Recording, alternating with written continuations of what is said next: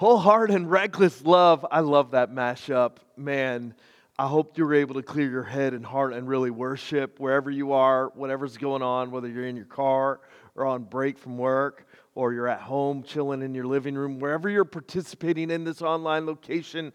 I really hope that you have been engaging in this worship service and in the music. I really hope that you're going to keep your heads and heart clear of distraction for the message I got for you. We're kicking off a brand new series called #Blessed, Finding Clarity and the Good Life in the words of Jesus. And we're going to start that off in the book of Matthew chapter 5. But before we get to that, I just want to ask you if you could help us with a challenge. We're trying to finish this challenge by June 4th. It's called the Kids and Coffee Challenge. No, we're not going to give kids a bunch of coffee. We're trying to just crank out the rest of the gear we need and supplies we need for the kids ministry as we launch together, all of us launch together a new church location in Tremont for the whole west side of the county. Kids lobby stuff, the coffee stuff to create such an amazing atmosphere. I mean, come on, these are two of the most important things in church. The stuff you do for the kids, they're our future, and this coffee we do to cope and stay awake during the message. Would you help us out? The link's below if you're on our online location. If you're not on our online location, you're picking this up on Facebook or on YouTube, just go to gracefreechurch.net/kidsandcoffee, and you can pick up an item to help us finish off all the stuff we need. Take the Kids and Coffee Challenge. We're all in this together. We can't do it without you. You are making a real impact in our county through your generosity. I can't wait to see what God does through you and through all of us. He is doing some incredible things. We're also planning a very cool outdoor campfire worship service up in our Tremont location, so be paying attention to all of that. Man, you ready to jump into a message? #Blessed is the series, and this message is called #It's Not What You Think. Let's pray. Dear God, we thank you so much for your love for us. Wherever we are, whatever's going on, we just are grateful for you and that you meet us right where we are. We're spread out as we participate in this online location, but what we want is for your Spirit to join our hearts together in hearing from you and draw us closer to yourself. We need you. We got some stuff going on in life. We need you. Would you show up now? Break through the distractions. Tear down the walls in our hearts. We need you. And we're so thankful for your word. In Jesus' name, amen. We are in a brand new series called #Blessed. #Blessed. You're going to want to hit up all of these this summer. We're going to run this series for the next 9 weeks, and I'm really excited about the messages we have outlined in this series. And what we're going to be doing is we are going to be taking a look at Jesus' most famous sermon. Some think it was a collection of sermons in the book of Matthew chapter 5 through Matthew chapter 7. Man, Jesus has some stuff to say, and what's way better than anything I could say is what Jesus says. He's the one who came to give you a full life, and I think I know his words will get you there. It's not what you think. #Blessed. And the tagline for this is how to find clarity and the good life in the words of Jesus. 2 things you need to make it. 2 things you need not just to make it, but to help you thrive through life and the circumstances it throws at you. You need clarity, and you need a good life. You want a good life. We all want those things. Clarity and a good life. A good life, a life that's better. Everybody is always searching for those things, but how you get there isn't what you think. We think that things will give us a good life, that leveling up will give us a good life, that getting more stuff, a better job will give us a good life, a different person will give us a good life, a better relationship will give us a good life, more money will give us a good life, lots of friends and popularity will give us a good life, having some clout will give us some good life, being healthy will give us a good life, all kinds of things that are based on the circumstances in our life. But what if the good life is found not the way you think, but through a whole different way of living?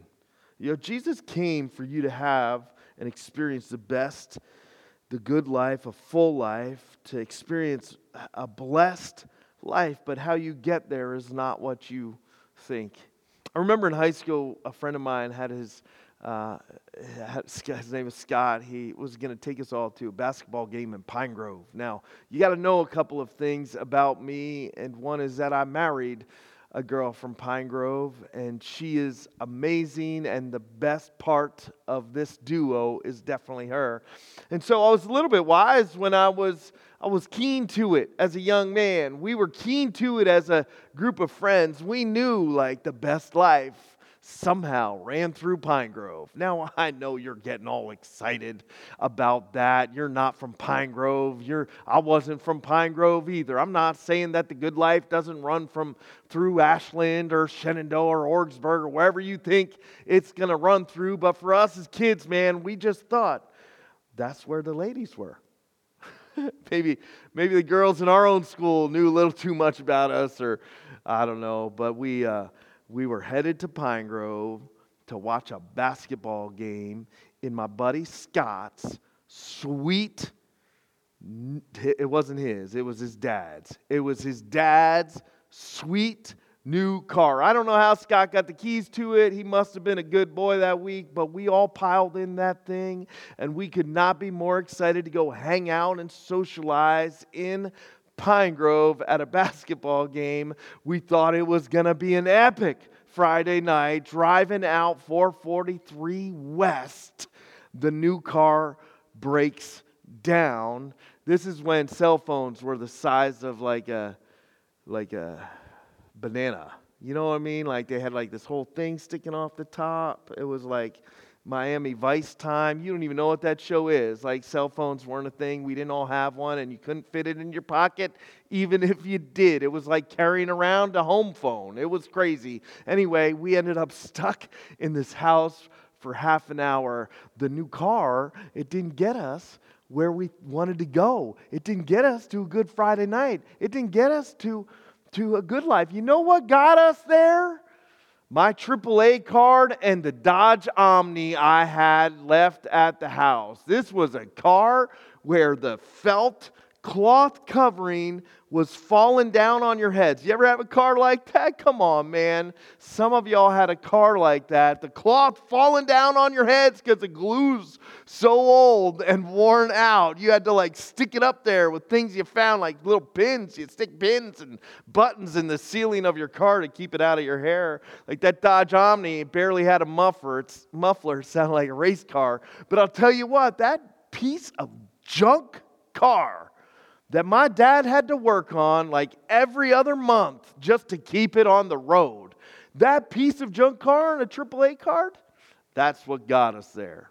And who knows, I would eventually find the real good life through Pine Grove anyway. What we think's going to get us there, it's not going to get us there. It doesn't get us there. It's a paradox. It's not what you think. You want a good life? You want clarity? The way to get there is not through new, better, different stuff or relationships. It's through following the words of Jesus, the designer of life, who shows us how to get there and how we live. And that's what this whole series is about. In Matthew chapter 5, Jesus sat down while the church all stood up. I think we should try that, but we're not going to. I got a lot of content today, so I got to keep moving, but I just want to say, hey, that sounds swell. I want to sit down. You all stand up, but you're all like, you preach too long, so we can't do that. I'm not going to try it, but that's just a paradox right from the get-go. That's how Jesus taught this Sermon on the Mount. And he starts off with what is known as the Beatitudes. You ready for this? Here's what it says. It says, "Blessed are the poor in spirit, for theirs is the kingdom of heaven. Blessed are those who mourn, for they will be comforted. Blessed are the meek, for they will inherit the earth. Blessed are those who hunger and thirst for righteousness, for they will be filled. Blessed are the merciful, for they will be shown mercy. Blessed are the pure in heart, for they will see God. Blessed are the peacemakers, for they will be called children of God. Blessed are those who are persecuted because of righteousness, for theirs is the kingdom of heaven. Blessed are you when people insult you, persecute you, and falsely say all kinds of evil against you because of me. Rejoice and be glad, because great is your reward in heaven. For in the same way they persecuted the prophets who were before you." Jesus starts off this whole sermon, this teaching, with this blessed rant called the Beatitudes. Now, there's 8 here. I mean, some theologians will try to break it into 9. Some pastors will try to break it into 9. I just think, man, if you take a simple approach to your scripture and your hermeneutic, man, you end up with 8 here, persecuted. Don't try to split it into 2. It's one thing. Jesus just changes the focus of the delivery at the end there. 8 things here, but I got 4 main concepts from this passage that we got to get to start to understand how to have a blessed life and find clarity and a good life through the words of Jesus. He starts it off big, flipping everything on its head, saying to a bunch of religious people who are so focused on the outside and doing a bunch of stuff to get there, they were focused on the wrong thing. They thought the wrong thing would get them to the good life with God. He flips it all on its head with these 8 Beatitudes. And I got some lessons here I want to jump at you. Number 1, 4 of them. You ready? Number 1 is there's a deeper kind of happy you can have. Deeper happy. That Jesus is showing a deeper kind of happiness that you can experience. That word blessed is an interesting word. It was a quite common word in Greek. Many of the philosophers and the writers of their day, we have historical records of all these guys using this word. Blessed too is very common language in the Greek, blessed. And it comes from this word markos. That's the actual, or makarios, that's the actual Greek word. And that actual Greek word there, blessed, it means happy. It means fortunate. It means blissful. This word was such an important word in the common language. It meant to be happy, blissful, and experience good fortune. Now in Scripture, this Greek word is combined with God and used as blessed. And what it actually means is that you get to participate in the blessing of God.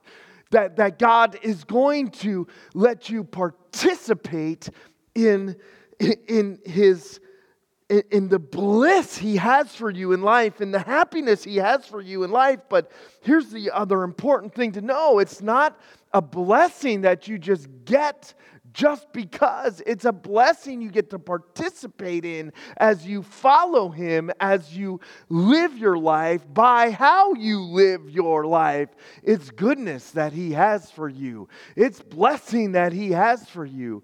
It's happiness that He has for you as you live as a part of the kingdom through faith. So I got to pause right here and just say, man, if you're not in this kingdom, you should be, because you're missing out on the best blessings, true, deep happiness in life. Now, our idea of happiness is so cheap, and I think that's why people get nervous when you drop happiness into a sermon and you say, God wants you to be happy. It's not like the cheap kind of happiness we have it's talking about here. It's not like I got a new iPhone, so I'm happy because now my pictures really pop on the gram. It's not like, man, I just got a cheeseburger from McDonald's and I've been on a diet for like 4 weeks. That's not even that long to be on a diet, right? Like you're like, I feel so happy inside because I got the greasy fries. It's not, you see, our version of happiness is so kind of cheap and weak. And that's not the happiness. I want to give you a new word. This kind of happiness, it transcends circumstances, diets, phones, money, all of those things. This kind of happiness that God is trying to usher into your life, the word we should use, because our word happiness has been so cheapened, is this. It's joy. You see, joy can last through anything. It can be experienced in the middle of anything. Joy is the general feeling of well-being, of goodness, of it's going to be all right. It's happiness in the midst of anything. It transcends circumstances. It transcends your status in life. It transcends your relational status in life. It transcends all of it. Joy has got to be your new word. You don't just shoot for a happy life. Jesus didn't offer us just a happy life. He came and He gives us peace and joy that can survive anything. You see, when you're found in Him as a part of His kingdom, what He gives you on the inside is so good. And that's number two. You ready for number two? Number one is there's a deeper happiness for you. There's a deeper happiness for you through how you live as a participant in His kingdom. How you live. How you live. There's this, let me just jump to this right here and say in Proverbs 4:23, it says this. This leads into the next one. You ready for this? Guard your heart above all else, for it determines the course of your life. That's number two here. God cares more about your inside. God cares more about your inside. Listen, He cares more about your inside than your outside. He cares more about your inside than you do. It's the inside thing that we always neglect. It's the inside that we always cut out. It's the inside that we always want to ignore. We don't want to process our feelings. We don't want to go there. We don't want to talk about how we feel. We don't want to talk about the struggles we have in our heart. We don't want to talk about why we're so angry, why we don't want to forgive people. We don't want to talk about why we're so sad. We don't want to talk about why we feel lonely. We just try to bury that junk inside, the most important stuff on the inside. And while we try to bury and ignore the stuff on the inside, what happens is we just keep spinning our wheels on the outside. We think if we work hard enough on the outside, it'll fix it. If we get enough on the outside, it'll fix it. We just keep spinning our wheels. We focus on the outside while ignoring the inside. But what that Proverbs verse says and what Jesus was showing us through this entire list of beatitudes, of blessings, what He's teaching us is it's the inside. This would mess with the spiritual leaders of their day. I mean, here he sits down and he preaches. Is the first sermon according to all of the religion that they had. He preaches it completely wrong, because instead of talking about all the moral things you should do, He's talking about their hearts. Instead of giving them a list of behaviors, He's saying, like, I'm not abolishing the law. I'm fulfilling the law. It's about your heart, not about your actions. But we weigh our lives by our actions while ignoring our hearts. Listen, God cares more about your heart than the junk you're going through on the outside, than the things you're trying to accomplish on the outside. He cares. You can be a morally right person in your action and be spiritually dead? Why do we always focus on how people stack up on the outside, about how they dress when they come to church? Why do we always focus on whether their behavior looks nice and neat and clean instead of being concerned about the heart? Listen, I'm concerned about your heart, and God cares more about your heart. And what Proverbs teaches us is that it's your heart that you need to guard above everything else. It's your heart that determines the course of your life. And God here, He's laying it out for them. The blessed life, it's about where your heart's at. You want clarity? You want a good life? It starts with your heart. Number 3, we're cruising. You ready?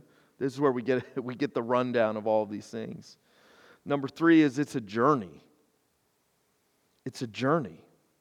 So I was reading, and we were studying some of this. One of the scholars biblical scholars that I was reading to prepare, spent a lot of time talking about the progression. I don't remember who it was. If you want that information, you're going to have to hit me up. I'll get it for you. But they spent a lot of time talking about the progression here in this passage, that the Beatitudes, these blessings, the heart status in this passage is progressive. It made me think of, it's a journey.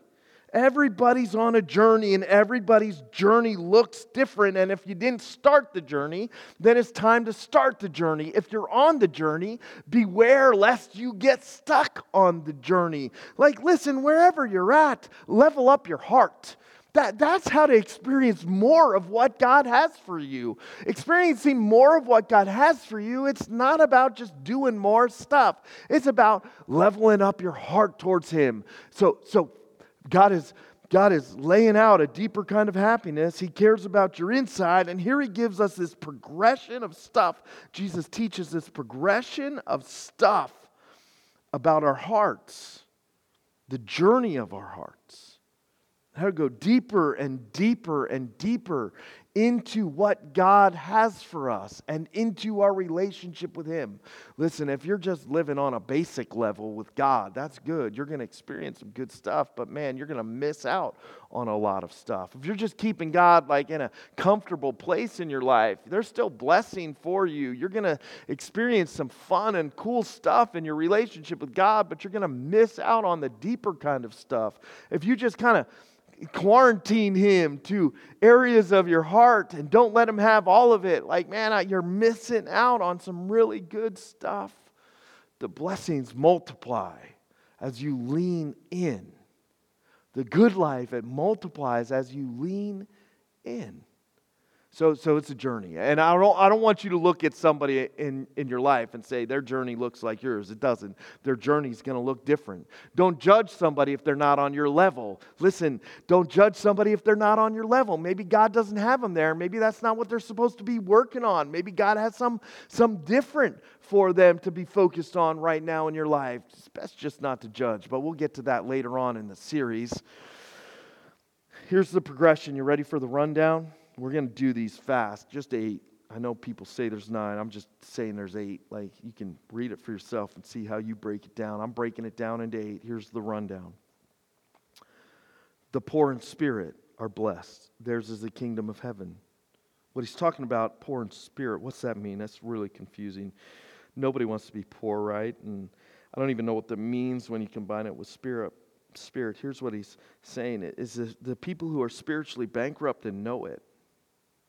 They know they can't do it by themselves. They know that they can't fix it all by themselves. They know that they can't be better at being religious and have it all work out. The spiritually bankrupt say, I need Jesus. You know, we just did a whole series on grace, and there's a lot of people that don't understand the depth of grace, the beauty of grace. There's a lot of religious church people that don't get it. They don't like to hear about it. They don't want to talk about it. Like, it seems like it's, listen, when you really are poor in spirit, grace is a really big deal. And you don't want to talk about anything else. The fact that God loves us anyway, He likes us anyway, that His love is unconditional and perfect and we didn't deserve it and we can't do anything to earn it, it's a really big deal. The poor in spirit, they're spiritually, they look at their hearts, I want to be this person. I look at our hearts and say, I got nothing here. I can't fix it. I need Jesus. I need Him today. I need Him yesterday. I need Him tomorrow. I need Him this hour. I need Him this minute. I need Him to finish this sermon. I need Jesus. Is that your level? Are you there? Can you say with genuineness, I can't fix my own heart. I need Jesus. Number 2, the rundown. The rundown of these 8 blessings, these 8-part things on the journey is to mourn. Now, this is confusing because it's not really talking about just mourning the loss of someone in your life. That's really heavy stuff. What it's actually capturing here is blessed are those who mourn, for they will be comforted. It's a spiritual type of mourning, and it's a kind of a repentance that moves us, to a better place. It's not just remorse or regret. You ever make a mistake and be filled with regret, like it eats you up for a day? Filled with remorse, like a deeper kind of regret. And then you start carrying guilt and shame around, like all this other baggage that you can't fit in the carry-on of your life. It just keeps spilling out all over the place. You can't let it go. You don't experience grace or forgiveness or love. Your relationship with God just has a wall that keeps growing because of that mistake. This is talking about mourning because you know you need Jesus. It's saying like, God, I just repent. I'm gonna lay it all out here. I screwed up. I messed up. I'm sorry. I'm gonna turn from that junk in my life and give it to you and ask you to forgive me through what you did on the cross and the empty tomb. You see, real repentance is not a bad word.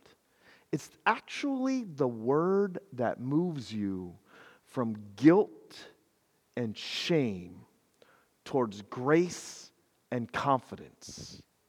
Repentance restores confidence you have in your relationship with God. Listen, He never left you. Repentance tears down the walls in our hearts between us.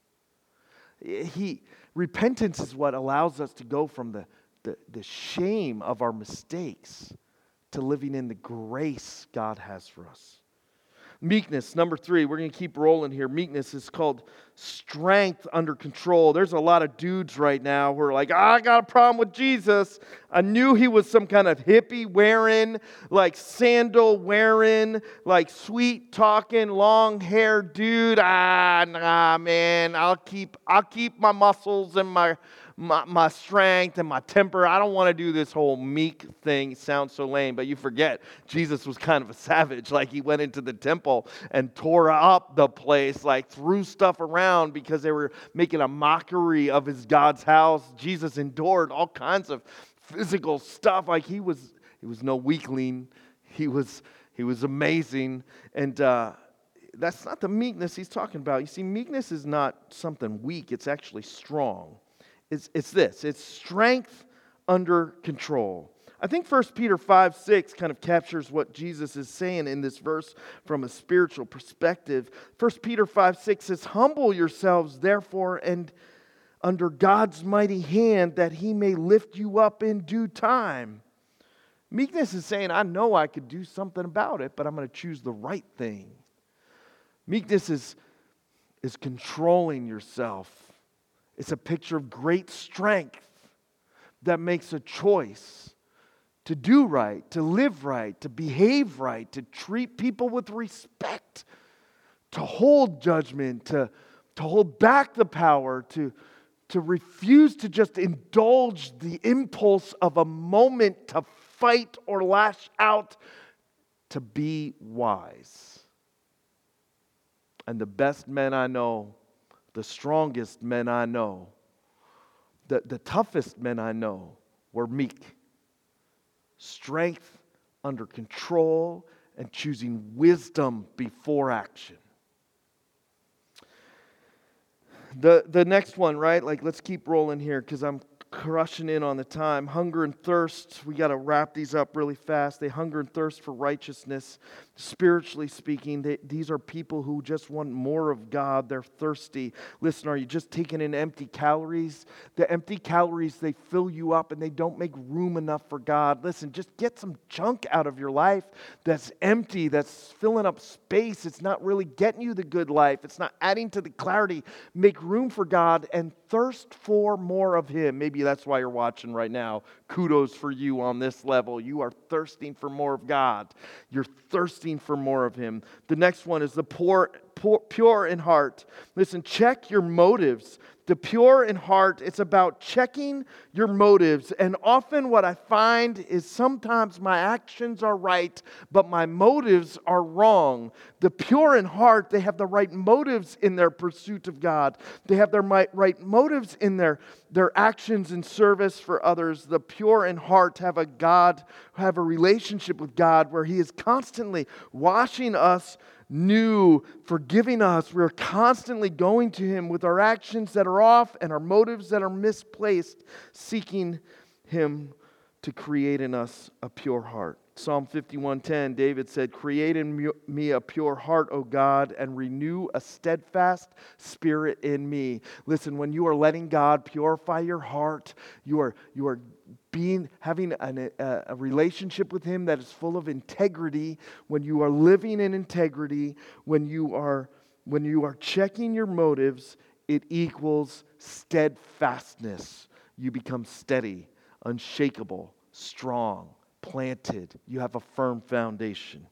The last one is peacemakers. This isn't about avoiding conflict. This is actually about wading into conflict. Being a peacemaker doesn't mean you bolt every time things get tough at home. It may mean like you're having a fight and you take some time to cool down, but then you have the courage enough to come back and talk about the real issues in a calm, loving way that's seeking the benefit of both people. Peacemakers, it seeks the good of the whole, not just the good of the self. Peacemakers come into families and they're able to bring people together who have been fighting over ridiculous stuff. The issues don't matter as much as the people. The actions don't matter as much as the heart. A peacemaker wades into conflict and brings restoration and peace and joy with her or him. Be a peacemaker. Don't avoid conflict and don't get hung up on your opinion. Don't try to win an argument just for the sake of winning an argument. Win the person by coming in and bringing peace and showing love. Last is persecuted. That's not fun, persecuted. Blessed are those who are persecuted because of their righteousness. Listen, sometimes you're going to do the right thing, and you know doing the right thing means it's going to stink. It's always better to do the right thing, to follow Jesus, even if it means you lose something. A friend walks out on you. Someone lies about you.